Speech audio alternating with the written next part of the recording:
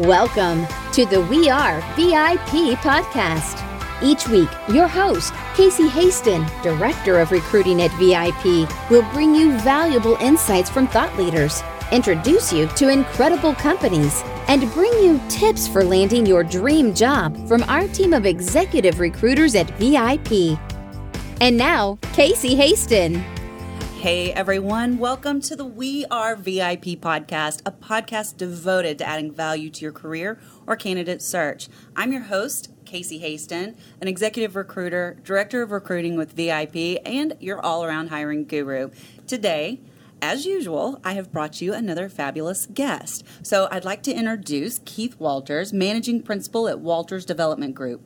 Keith is on a quest to build great companies and to raise the bar of business, turning ideas into vision and vision into results.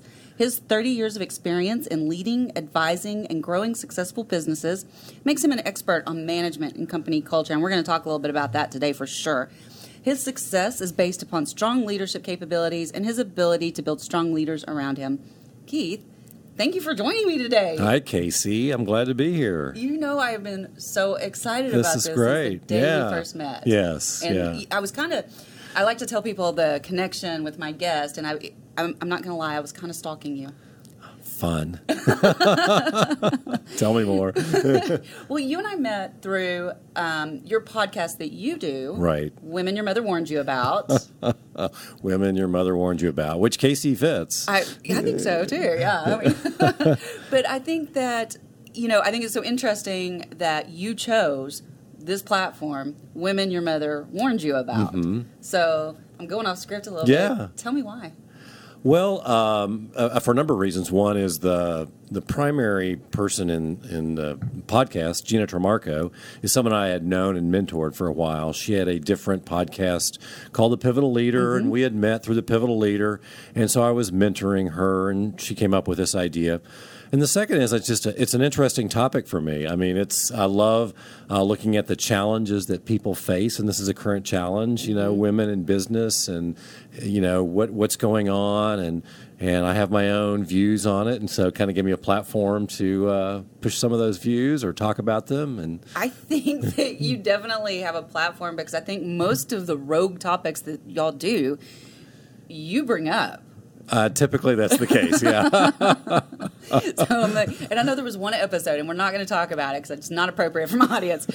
Yeah, our podcast is a little raw, a little irreverent, and probably something you don't want on in the car when your children are in the car. For sure.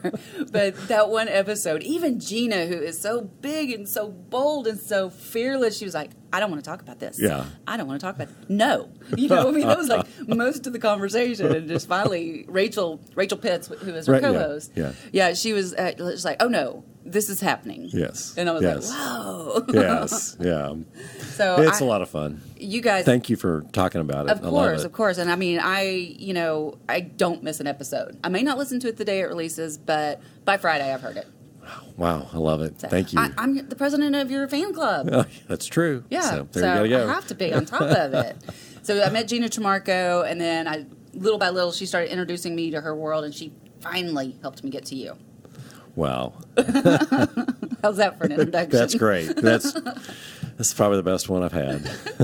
Well, let's get into why you're really here, and let's talk a little bit about company culture. But when it comes to succeeding in a business, the best team wins, right? Absolutely. It's that simple. And you've told us before, right talent equals right team. Mm-hmm. We totally agree with that. But how important is the culture fit in this process? So I think it's probably the most critical element of it. And I'm a big believer in the best team wins. And the best team isn't just about individual talent. It's about the concept of team. And the team has to be built around something. And so in business, the team gets built around many things like the product, but a lot of it's around the purpose and the core value of the organization or the core values of the organization, and then that trickles into the culture. So culture's huge in creating winning teams. I agree. And we were talking about this. I had the partners, my partners for VIP on because I thought it was finally time that they got to tell their story. And we have a very entrepreneurial culture. And not everybody fits into that culture because, I mean, if you're not self-disciplined, if you're not able to grind it out on your own, because nobody there is going to make you do it, Right. it's probably not going to be a good solution for you. But that doesn't mean you're a bad person. It just means you're not a culture fit. That's exactly right. That's So- exactly right. And every organization has a culture, and there's different kinds of culture. There really is no best culture. There's a culture that fits for what the organization is wanting to do, and truly the organizational culture matches the top. Oh, for sure, top down. It's top down. So. But I think one of the most powerful things about culture in an organization is realizing there is one, that it influences things, and then recognizing what it is, and then influencing it if you don't really want it a certain way, or if you do want it a certain way. Absolutely. No, I think that's key. And one of the things that we've kind of seen over the years is that the culture has changed, just like you're talking about. And there were those who resisted the change and ended up, not getting on board with the change and basically self-selected out. Right. And right. that's wonderful. Yeah, that's what needed to happen. Right. I mean, you weren't happy with this change, so go be happy. Right. So did the culture change on purpose? Was Yes. it done? Okay. Yes. Yeah, which is when it's done purposefully, I think that's really powerful. Yeah. We rebranded, and along with that rebranding, we had a little bit of a culture shift, and it's really phenomenal. And I will tell you, and not just to talk about our culture, but I think that we have one that's very forward thinking. I mean, hello, we have a podcast. Right. But there's so many other things that we're doing that show that we're just open to all those ideas. Like, there is no idea that's you Right. can't go talk to the partners about. Right. They may not say yes, but they might say yes. Right. So- And that's a great, strong culture. But one of the things when I talk about culture is, not every culture has to be a soft, warm feeling, pool table, ping pong, all this. One of there's an organization in the United States that has an incredibly strong culture. It's an incredibly winning culture. People die to get into the organization, and they don't play ping pong or pinball. And literally, when I say they die to get in the organization, they die to get in the organization. The Navy SEALs has one of the strongest cultures in any organization. There are no pool tables. People die trying to get in. There's a huge line to get in. Conversations are not two-way. Right. They are mostly one way. That's not completely true in the teams. But, it's strong culture isn't about all the trappings, and it's not necessarily always empathetic or embracing or whatever. But it is, and if we talk about the Navy SEALs, it is a purposeful culture. It is in a certain way because there's a purpose for the organization, and they foster a certain culture to get the purpose done. You are so right. I never thought about it that way. But have you read Jocko Willick's book, Dichotomy of Leadership? No, I don't believe I've read that one. It would speak right to your heart. Okay. So Okay. I would go read that. And he was a Navy SEAL. Okay, yeah. So it's a really good one. So what are 3 keys to a healthy company culture that every decision maker should be working towards? Well, I think the number one thing is that it's purposeful. So that you approach it with purpose. You don't just let it happen. And I think the second thing is determine what it is you want it to be and make sure it matches who you are as a leader of a company.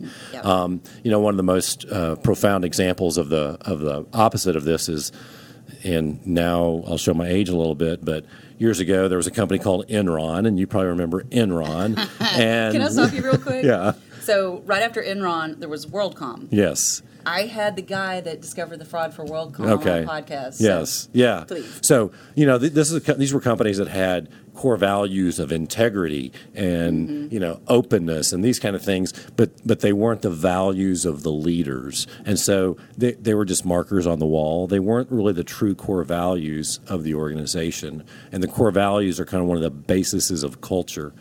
And and then the third thing is once you decide what it is you want to be, and the purpose for it, it's what are you doing on a daily basis. Yeah. And oftentimes I see organizations where the idea of culture, it becomes the becomes the accountability of the HR department. And I know HR department is a big client base for you, but culture is not the responsibility or the accountability of the HR department. It goes to the top. It's the CEO, the COO, the C-suite, the leadership team, and it's their responsibility. It can't be delegated. Exactly. Yeah. Because people are going to see that. And if you're always in your office with the door closed, right, that's what they're going to see. Yes. That's the culture. That's the culture that you're exhibiting. Yeah. Yes. So what are some, so let's say here I am, I have my little culture, and I'm hiring people. What are some questions I can ask to make sure they're a good fit for the culture? That's actually a huge question. Is this going to take up the rest of the podcast? Yes, it will. And I brought along an little example. So most culture is based upon core values. And, most companies who are going down the culture path have a purpose and they have core values. And we talk about interviewing. How do you interview for people? For example, in my companies, it is the interview process is culture first. You may need an incredible programmer, and you may be an incredible programmer, but you don't fit the culture. This place isn't for you. So it's the first hurdle for any interview in any company I run is, do you fit the culture? Once we know that there's a culture fit, then we can talk about, do you fit the needs of the job and so forth. So it's kind of this idea, the right person, the right people into the team. So how do you know if someone's a culture fit? And there's a old technique. It's been in the HR. You're familiar with it. It's called behavioral interviewing. The interesting part about behavioral interviewing is, have you defined the behaviors that you want to see? Because it's really interesting to try to do behavioral interviewing if you don't know what behaviors you're looking for. And the challenge with core values is they're very subjective. Like one of Facebook's core values is be bold. Well, it would be really bold of me to come up to you in the middle of the day and ask you something completely inappropriate. That would be bold. I was thinking slap me, but that's bold too. But so bold can mean a lot of things. It's very subjective. Right. What are the specific behaviors that go along with being bold? Where are the boundaries on being bold? And if you're doing behavioral interviewing, what behaviors are you interviewing for? So one of the things that I've done in my companies, I work with other companies on in this kind of light is, and I'll pop out an example here, and I've got a number, but I'll pop out one from a former company of mine. This was a former company we sold a few years ago called Axiometrics. We had 5 core values: passion, accuracy, commitment, tenacity, and transparency. But even that first one, passion, it's like, what does that mean? Yeah. So what we did, these core values, then we sat down and we asked the question, what behaviors best reflect these core values and lead us to our success? And we came up with 30. Oh, wow. So for those of you that are just listening on iTunes. Yeah, so there's a little card here. It's got 30 behaviors written on it.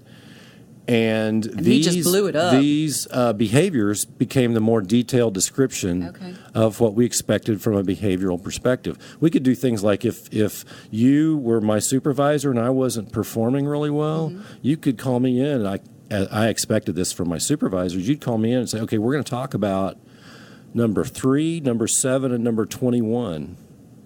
Nice. This is because these are the challenges we're seeing right now. So we define specific behaviors, and then we interview for these behaviors. So that's and you do you equip your people on how to do that interview? Yes, because standard behavioral interviewing I don't think is valid today, and the reason being is because there's so much information available on the internet and so many ways to prepare. Standard behavioral interviewing would go like, Casey, tell me about a situation where. Yes. So. That doesn't really work because you know what? I'm a pretty good actor. I can remember a script and I can make up. I've got this story prepared with all the details you need. Yes. So really, for me, behavioral interviewing is what behaviors do I see in you during the interview? So yeah, we teach different things. One of our core behaviors was accuracy.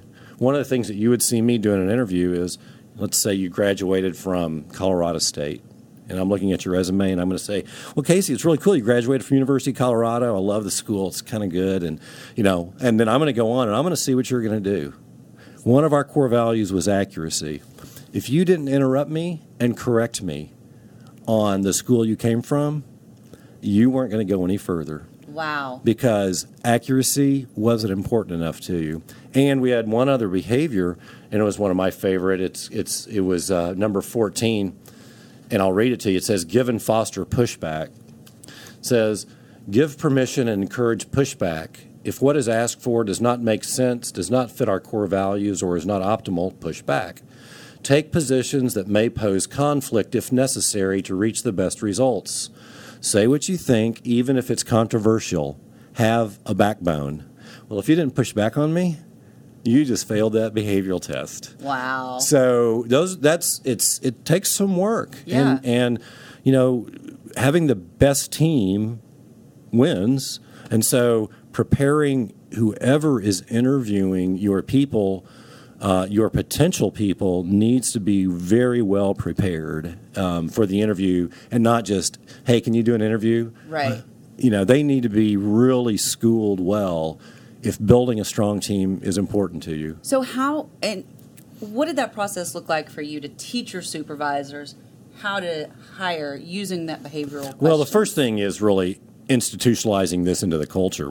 This is actually something that was appropriated from different companies, but Ritz-Carlton is does something like this. Ritz-Carlton has 12 gold standards every day at every Ritz-Carlton, everywhere in the world. At every shift change, they go over the gold standard of the day and talk about it every day, every person, CEO down. Wow. And so we do in my organization. What I like to do is do that once a week, and we have a behavior of the week, and we would just talk about it throughout the week, and then have our company huddle and we talk about it. All meetings start with a little 1 or 2 minute discussion of it. It's written everywhere. Next week it's the next one. When you're through with the 30, you start all over. So it becomes institutionalized and everybody's familiar with it. Then building questions around it and teaching how to interview for it becomes much easier. I love that. I may steal that. So. Oh, you're welcome to. So, and let's talk about axiometrics. Okay. I mean, because obviously that worked. Because you and I think Ron built that up from. Tell that story just real quick. Oh yeah, Ron, the founder of Axiometrics, Ron Johnsey, created a wonderful company. I joined him as an advisor for a while, and then I came in as chief operating officer. And we built a really fast growth, fun company. It was the best place to work in Dallas for a number of years. We sold it a few years ago to a publicly traded company, and and the company or the brand and everything lives on. But it was a wonderful time. It was it was challenge, but I can view it in my time frame that I was there, and in the 5 years that I was there full time. We grew from 23 to about 175 people over a 5-year period with about 40 to 50% compound annual growth on revenue. So it was a fast pace, and the only reason we did is because of every single person on that team. It was nothing I did. It was just the people that were there. But they loved being there. It was fun. Produced. It was fun. It was fun. They loved being there, and love comes with. Some upsides and downsides. Well, but it was a great place to be. What percentage do you think culture played in that successful growth, that fast growth? Oh, it was. What's the old Peter Drucker culture eats strategy for breakfast? It was 80% maybe. Wow. Yeah, it was so key to. That's huge. To the success, yeah. That is really huge. Yeah, and the reason being is because we took full advantage, in a positive way to think about that, of all the talent that was inside that door. And everybody, it wasn't me or Ron or some of the other leaders, it was everybody was contributing so much to the company. That is awesome. That is just a great story. I love that. It. Yeah. So what steps can a company take to nurture their company culture and keep employees engaged? And I think you kind of answered that partially, but just saying Right. going over your core values Yeah. all the time. But is there something else we can do? Yeah, I think if you haven't read it, and I can't think of the exact title right now, but I'm a big Patrick Lencioni fan. Oh, yeah. And, Patrick always writes his books, it seems like, in the negative tone, like 5 dysfunctions of a team. And by the way, that book is required reading for anybody that works for me. It's an awesome book. But one of the books he wrote was about employee engagement. Okay. And he says there's really 3 reasons for employee disengagement.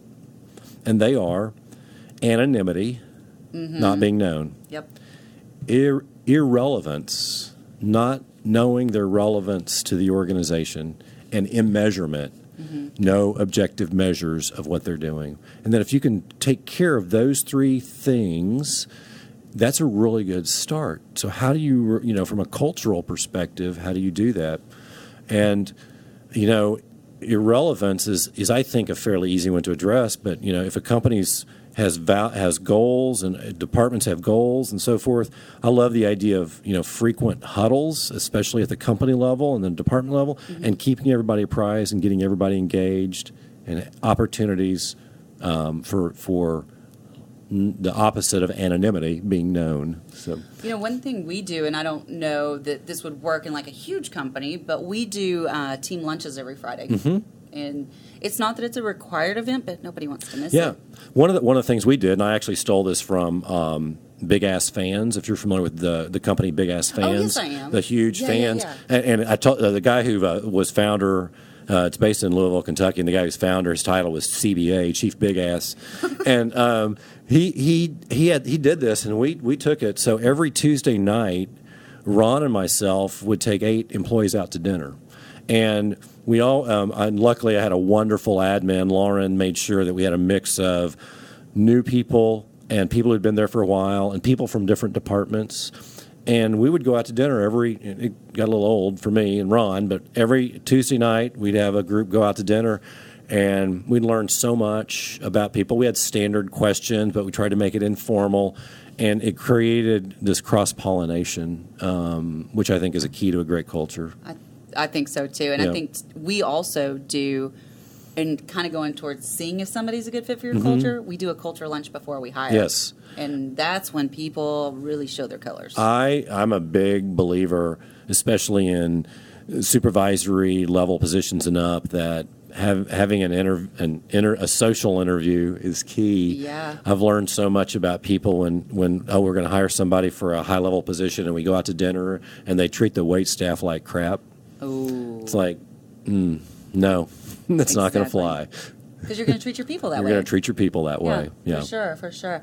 That made me think of something else that I wanted to tell you about that, but I forgot what it was, so we'll come back to it. Okay. So let's go back to the interview process. Okay. And, it's a two-way street, and it's just as important for candidates to be interviewing the company to learn more about them. How can a job seeker ask questions to help them determine if a company is a good fit for them? Okay. Can I take a roundabout way to answer that question? You can answer that. You can answer a totally So different I think that's probably one of the best questions to ask. And one of the things, after we were purchased, people started deciding if they were going to do something different or not. And I remember a conversation I had with one of the young ladies that worked for me, and she said, "When I'm interviewing, how do I find out what the company is like?" And I think that's so key. And I was really impressed. It's not how do I find out what the job is like, it's how do I find out what the company is like.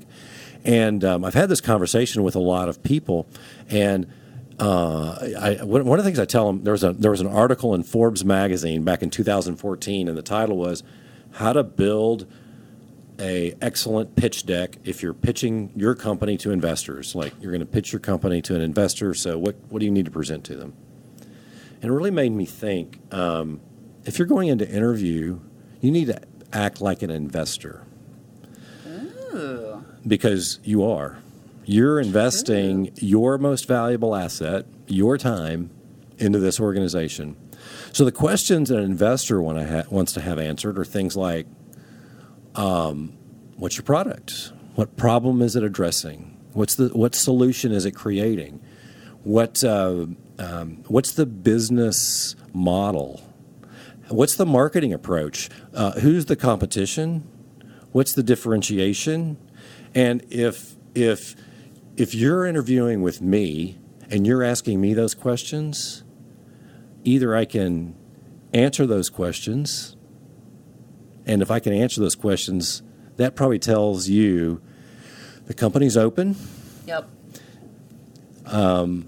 sharing what's going on, or you can't answer the questions, and you might not be able to answer the questions for two reasons. One is you have no idea because it's not shared. In other words, you're irrelevant to the company. Or you don't care. And the number one reason people leave a company is not because of the company, it's because of their manager. Yes. So if I, one of the things I recommend to people is ask these questions like an investor. You're going to have your other questions up front, but sometime in this process, especially if you I may do this, go through this process. If the person you're interviewing with can't answer these kind of questions in a very telling way, in a very informative way, rather, it's very telling. A comment back from an interviewer such as, I don't know, that's above my pay grade. Ooh. It's like, okay.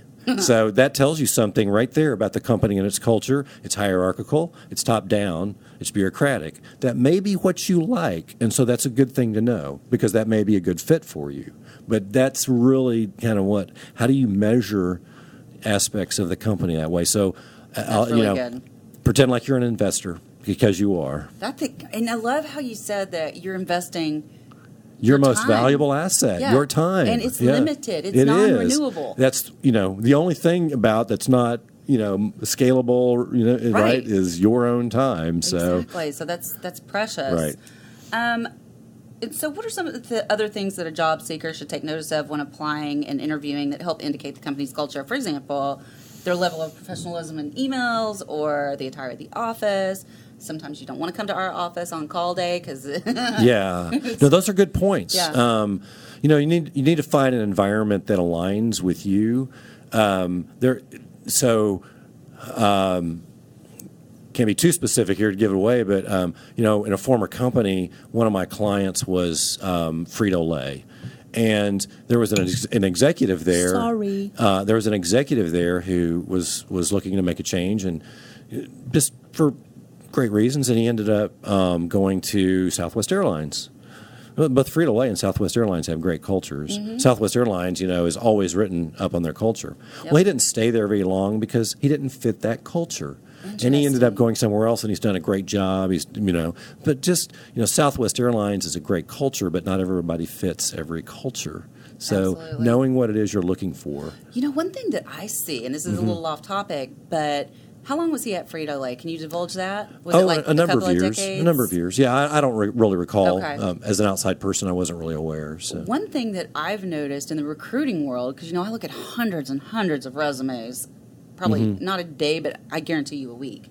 And I've noticed that somebody that has extended tenure at a company, they're going to have 1 to 2 hops after that company when they leave because it's culture shock. Yes, yeah. It is. No matter where you go, the culture is Exactly. going to be different, and getting used to that difference. But you ask about measurement. I think what you see in the emails or the communication methodology says a lot about a company. I truly believe that there is an energy that you can feel of culture in a company. In the companies I work with today, I advise a number of companies. And my former company, other companies, I knew that different feelings when you walked in the door. It was really common in we talked about axiometrics in that particular company. It was really common for external guests. I heard repeatedly when they walked in, wow, this place really feels interesting. And there's so much science behind that. Yes. Certain emotions and feelings, they cause different vibrations, and it's been measured. I'm not going woo-woo. Well, and maybe it is woo-woo. I don't know, but you can measure, you can feel it. Yeah. So, and I can walk into places and I feel oppressed when I walk Yes. in. And other places, it can feel like it's like just energy of got to get things done right now. And, you can kind of feel some of these things. So making sure that you visit the site is really a key part of that interview process. Oh, yeah, because a lot of companies nowadays are doing interviews off-site. Right. And you're not getting to see your office where you're going to work until day one. Right. And I think that's a horrible mistake. Right, yeah. Well, So- you want to visit where you're going to be. Yeah. Absolutely. Okay. Sometimes we work with clients that are struggling with their culture, Mm-hmm. and it can be hard to find candidates that want to interview. This is not even a joke, because they may have overheard the culture, about the culture from a Right. friend or read reviews on Glassdoor. What steps can a company take to move their culture in the right direction and let people know? So, really great question. I work with this a lot. What steps they can take is first saying, wow, we must have a challenge. And it's really interesting. Glassdoor, there's a, I'm sure one of my former economists could tell me the answer to this, but there's a number of people responding to a question that kind of gives it statistical significance. But most of the scores on Glassdoor are accurate. You think? I do believe. Yeah. See, I'm going to disagree with you. Yeah. Because and I've asked many, many companies that I've gone into about this, I can tell you if I go read, like in my last company, if I read a Glassdoor review, I could tell you who that person was and why they were no longer with us. And it was usually, there's probably guilt on both parts, but usually it was the other person. Now, myself, who was completely, totally happy there, never once wrote a review on Glassdoor. And so I think that's why those numbers get skewed. They can get skewed. I think actually, if you ask, one of the things I advise my clients, the C-suite and companies, is promote Glassdoor within your company. Yes. And promote everybody to give a review. Everybody. And you know what? You're going to get some bad reviews. Big deal. Yep. Constantly promote the use of Glassdoor. I don't believe in trying to skin Glassdoor with your company. I don't believe in trying to respond to all the replies. It looks like you're trying to manage the image if you do. I want to see raw. And if you promote transparency and openness, you're going to get positives and negatives, and you're going to learn so much more. Absolutely. Yeah. We've actually started doing that within our company, is asking, not on the same day, but, just if we've done something that you're happy with, let the world know. Because we're still hiring like crazy. We've doubled our employees. We've doubled our employees and revenue over the last 2 years. And so we have grown quite a bit, and we've got to hire more people. And the reality is, if somebody's coming in to interview with your company, they are looking your company up on Glassdoor. Oh, for sure. It's the reality. Yeah. Yeah. For sure they are. Yeah. Okay. I don't want to stop. This has been so much fun. Yes, it has. I've already got the warning that it was. Uh-oh. So, but I am going to ask you our VIP questions. Yeah. Are you ready? I am ready. Okay. So, if you were chosen to be one of the first colonists on Mars, what 3 things or people would you take with you? So I would Gina take Trimarco. Just kidding. I would take someone of the opposite sex who I am highly compatible with. Okay. Should we give a shout out or no? No, Okay. I can't. I would, I'd take something like a long-term powered Kindle with every book I could cram on it and so many different topics. And I'd probably take my toothbrush and toothpaste. Oh, that's good. Not taking any chances there. Huh? That's important because there's not going to be a dentist up there. That's true. Yeah. So awesome. What's one thing you do to start your day to set you up for success? So, I have a whole routines I go through, but I actually do core exercises every day. The very first thing I do when I get up, and right now my bedroom has hardwood floors. My former bedroom had carpet on it. I wouldn't even stand up. I would just roll out of bed onto the floor and do the exercises. But it's every day, and it's about 30 to 40 minutes of exercises, and it's actually meditation for me. So Okay. I like doing it most in the dark when it's quiet, and it's a form of meditation for me. I love to meditate. I think that's so important to get your mind right for the day. Right. So that's good. I don't exercise, but it's okay. We all have our own routine. It's whatever works for you. I'd rather write. Yeah, which is, I wish I had more time to write, and I could if I didn't exercise. Exactly. It's give one or the little. other. Yeah. All right. If your life's work was being summarized in a news article, what would the headline be? It's what I use to introduce myself. I build great companies. And you do build great companies. Yeah. How do people reach you if they want to get in touch with you? Well, the easiest way is probably through my LinkedIn. Okay. So you can find me on LinkedIn, Keith Walters, Okay. and just connect with me that way. And if you come through this podcast, let me know. Oh, exactly. I was going to Yeah. say, if you do connect with him, make sure you send a note with your connection that said you heard him right here on the We Are VIP podcast, okay? Keith, I'm just this is fun, Casey. Yeah. thrilled Yeah. that you said yes when I asked you to come on the show. Even though I course I stalked would. you, you didn't run away. I just have one more thing to say to you. Okay, I'm ready. You are a VIP. Well, thank you, Casey. And that's a wrap for today. Join us next week here on the We Are VIP podcast. We'd love to know how we can help you be a VIP. To find out more, log on to wearevip.com.